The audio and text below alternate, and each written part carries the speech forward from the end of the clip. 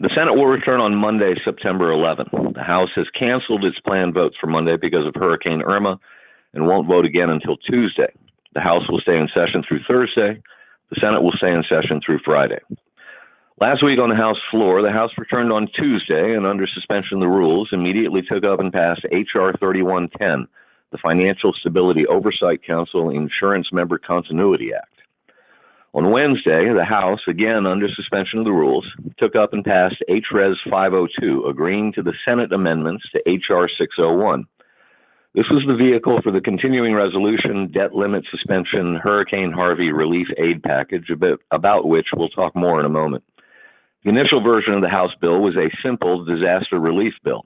It appropriated $7.85 billion in an emergency supplemental, with $7.4 billion slated for FEMA's Disaster Relief Fund and $450 million slated for the Small Business Administration's Disaster Loan Program. It said nothing about the debt ceiling and nothing about a continuing resolution. The bill passed by a vote of 419 to 3. Then the House spent the rest of Wednesday, all of Thursday, and part of Friday debating and voting on amendments to H.R. 3354, the Make America Secure and Prosperous Appropriations Act of 2018, a second minibus appropriations bill that wraps up 8 appropriations bill into one giant package. By my count, they considered 32 amendments on the floor over the course of the 3 days before Majority Leader Kevin McCarthy announced that they would break early on Friday to allow lawmakers to get home before Hurricane Irma hit over the weekend. On Friday morning, the House suspended its consideration of the minibus and took up the Senate-passed CR debt limit suspension Hurricane Harvey relief package. The bill passed by a vote of 316 to 90, with all 90 no votes being cast by House Republicans. Then they returned to the minibus and considered 4 more amendments over the next 20 minutes. Then they broke for the week and they went home. This week on the House floor, as I said, they'll return on Monday, but there won't be any votes till Tuesday. They've got 12 votes planned under suspension of the rules, and not surprisingly, the vast majority of the legislation they'll be considering has one thing or another to do with Homeland Security. On Tuesday, and through the remainder of the week, the House will continue its consideration of H.R. 3354, the 8-bill minibus appropriations bill. There are 200 amendments under consideration, so it'll take them quite a while to get through them. Majority Leader McCarthy expects the last vote of the week will take place no later than 3 p.m. Thursday. Obviously, that may slip because they're not voting on Monday. Last week on the Senate floor, the Senate returned on Tuesday and took up and passed the nomination of Timothy Kelly to serve as U.S. District Judge for the District of Columbia. The vote to confirm was 94 to 2. On Thursday, the Senate took up H.R. 601, the vehicle for the House-passed Hurricane Harvey relief assistance. Senator Rand Paul of Kentucky offered an amendment to use more than $10 billion in unobligated foreign aid funding to offset the cost of the hurricane relief. But the amendment was tabled by a vote of 87 to 10. Then Senator Ben Sasse of Nebraska offered an amendment to remove everything that Leader McConnell had added to the House-passed disaster relief bill. So it was just the $7.85 billion in disaster relief funding without the CR, without the debt ceiling suspension, and without the extra $7.4 billion. But the Senate voted to table that amendment by a vote of 72 to 25. Then the Senate voted to codify the deal President Trump had cut with Democratic leaders the day before at the White House, about which we'll talk more in a moment. The bill passed by a vote of 80 to 17, and the bill then went back to the House, and then they were done. This week on the Senate floor, the Senate returns tomorrow, immediately after last Thursday's passage of the CR disaster relief debt ceiling suspension bill. Leader McConnell filed cloture on the motion to proceed to H.R. 2810, the National Defense Authorization Act, the NDAA. I expect that'll be the main focus of the Senate's legislative work this week. On the appointments and confirmations front, on Friday, September 1, the White House announced the president's intent to nominate Oklahoma Republican Congressman Jim Bridenstine to serve as the next administrator of NASA, and Pennsylvania Congressman Tom Marino to serve as the next director of the Office of National Drug Control Policy. If they are confirmed to the positions, that'll create 2 vacancies in the House that will be filled by special elections. Now to the debt ceiling. On Wednesday, congressional leaders of both parties went to the White House to meet with President Trump to discuss the September legislative agenda, disaster relief funding, an increase in the federal debt ceiling, and a short-term funding bill to keep the government open beyond September 30. Earlier that morning, the House had voted by 419 to 3 to appropriate $7.85 billion in an emergency supplemental to fund disaster relief efforts. Then Senate Minority Leader Chuck Schumer and House Minority Leader Nancy Pelosi held press availability to announce their opening offer for the upcoming White House negotiating session: a 3-month continuing resolution, a 3-month suspension of the debt ceiling, and aid for Hurricane Harvey relief efforts, all wrapped into one bill. Speaker Ryan trashed the proposal. Quote, "I think it's a ridiculous idea," he said. "We've got all this devastation in Texas. We've got another unprecedented hurricane about to hit Florida, and they want to play politics with the debt ceiling," end quote. Then the Republican and Democratic congressional leadership went over to the White House for a meeting with President Trump. In addition to Schumer, Pelosi, Ryan, and McConnell, House Majority Leader Kevin McCarthy and Treasury Secretary Steven Mnuchin were in the meeting.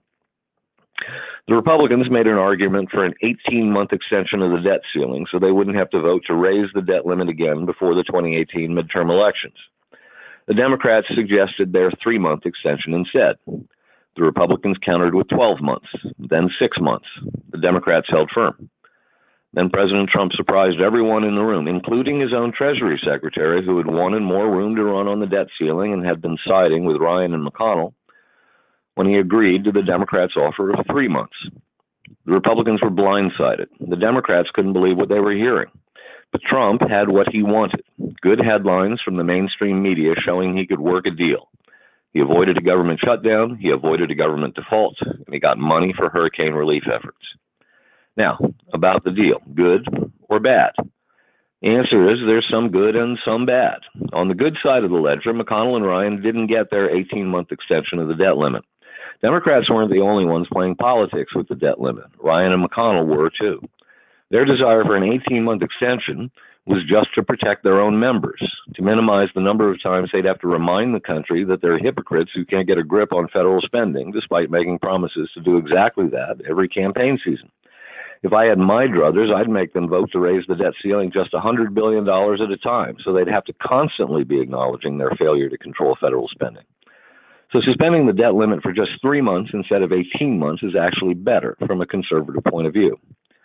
On the bad side of the ledger, we just suspended the debt limit without any spending reductions or spending reforms. That's a worse deal than the one John Boehner was able to negotiate back in 2011, when Democrats controlled the Senate and the White House. And we just agreed to appropriate $15 billion for disaster relief, and there are no offsetting spending cuts anywhere. All that money will have to be borrowed. And we just punted on government spending without insisting on the inclusion of funding for a down payment on the border wall. Perhaps worse, President Trump looked favorably upon the possibility of doing away with the debt ceiling altogether. Minority Leader Schumer introduced just such a plan in 2013 and suggested to the president in the meeting that perhaps they could just do away with the debt limit entirely. Worse than that, Schumer and Pelosi are now empowered. Because the debt ceiling has now been suspended until December 8th and government funding has been extended until December 8th, the two issues will be tied together in a December negotiation that gives the Democrats more leverage than the minority party should have. The president may have just made Chuck Schumer the most powerful man in the government in December. Don't be surprised at all to see a codification of DACA thrown in then for good measure. The question is, will Trump get funding for his border wall in exchange for codifying DACA, or will he see codifying DACA as an end in itself? And will he hold out for spending reductions or spending reforms to go along with the next increase in the debt ceiling, or will he instead punt on that again? On the immigration front, on Tuesday, under the threat of a lawsuit by state attorneys general, the Trump administration announced it would terminate President Obama's extra-legal Deferred Action for Childhood Arrivals program in 6 months. The president let Attorney General Jeff Sessions make the announcement and made sure to focus on the 6-month timeline. He simultaneously called on Congress to come up with a solution to the problem, which is another way of saying when Congress sends him a bill codifying the DACA program as law, he'll sign it. As if this wasn't strong enough, on Thursday morning, after speaking with House Minority Leader Nancy Pelosi, and at her request, Trump tweeted that no dreamers had anything to worry about for the next 6 months. Tweeted he, quote, "For all of those, DACA, that are concerned about your status during the 6-month period, you have nothing to worry about. No action," end quote. On the IRS front, Fox News reported Friday that the Trump Department of Justice has no plans to charge former IRS official Lois Lerner. The revelation came in a letter replying to Congressman Kevin Brady and Peter Roskam, the chairman of the House Ways and Means Committee and the chairman of the Ways and Means Committee's subcommittee on tax policy, respectively. The two had written a letter to Attorney General Jeff Sessions in April, asking Sessions to take what they called a fresh look at the case. You may recall we had Congressman Roscom as a guest on our Sunday evening webinar around that time to talk about these efforts. Brady responded to news of the decision not to prosecute by calling it, quote, a terrible decision, and said, quote, it sends the message that the same legal, ethical, and constitutional standards we all live by do not apply to Washington political appointees, end quote. So what the heck is going on over at DOJ? We expect this kind of behavior under Eric Holder or Loretta Lynch, two of the most politicized attorneys general ever to serve in the office. But under Jeff Sessions, we expected better.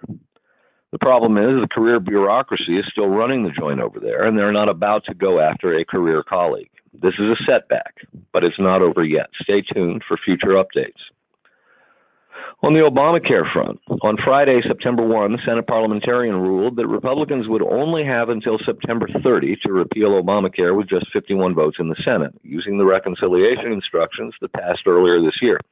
That's because the current budget resolution for fiscal year 2017 will expire at the end of the 2017 fiscal year, which happens on September 30. That means that any Obamacare repeal bill that passes with 51 votes would have to be accepted by the House, because there simply won't be enough time for a conference committee to meet and get a conference report back to the Senate in time for the September 30 deadline. The mildly good news is there's a bill gathering support right now that just might help and might be able to be passed in time.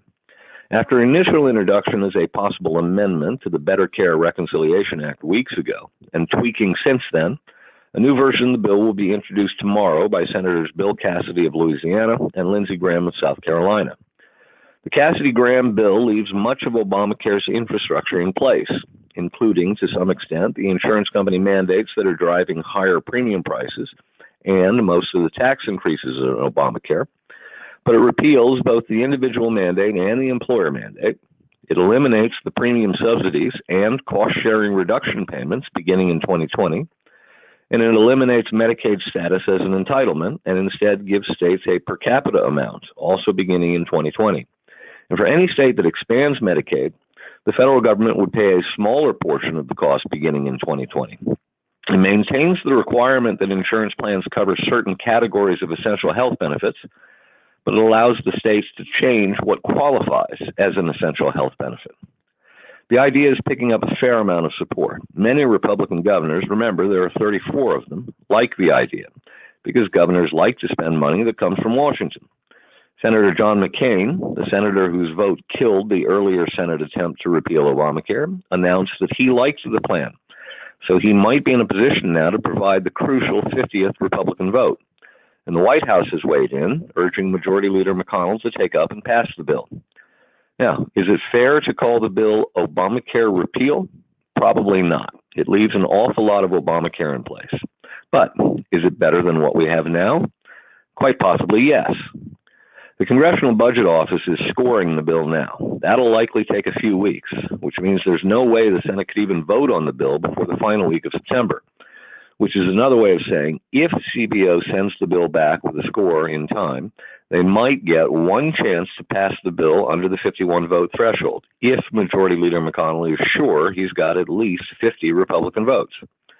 If McConnell were sure he had at least 50 votes for this bill, he would simply call up the House-passed American Health Care Act, then offer this bill as an amendment in the nature of a substitute. He'd get his 50 votes. Vice President Pence would be sitting in the chair to break the tie, and it would pass with 51 votes and go over to the House.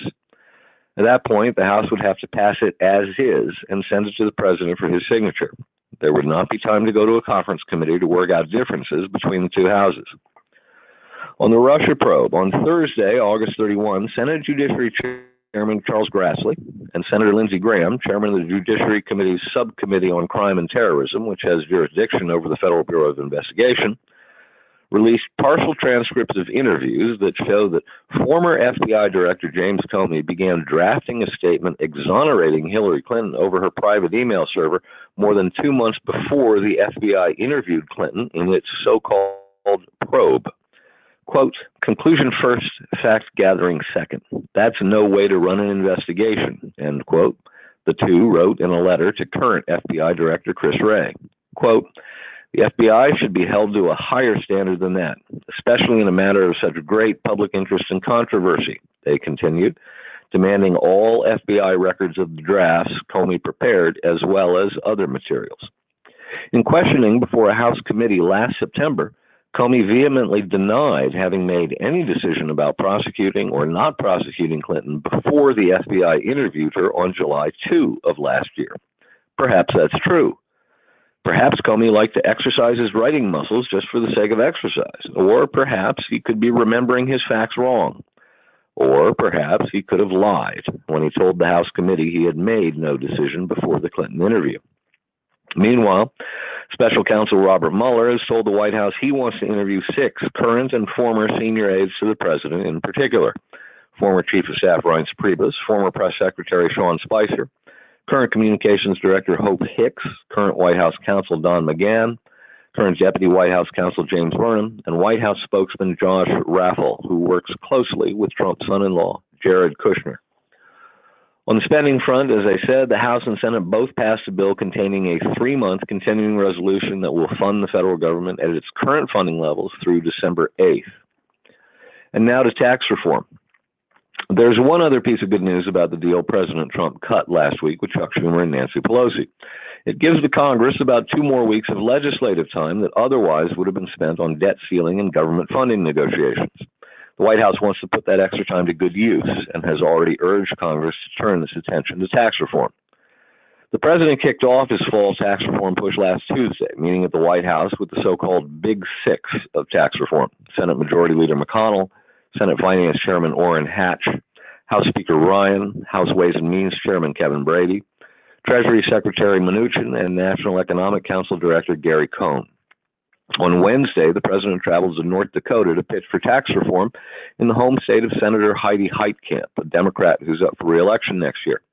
Rather than hammer her from the podium, as he did a week earlier to Missouri Democrat Senator Claire McCaskill, Trump instead lauded Heitkamp from the podium and even called her out on stage to bask in the cheers of the crowd. At this point, there's still no agreement on a plan. Left to be decided are several matters, including just how low to push both corporate and individual tax rates, whether to shrink the number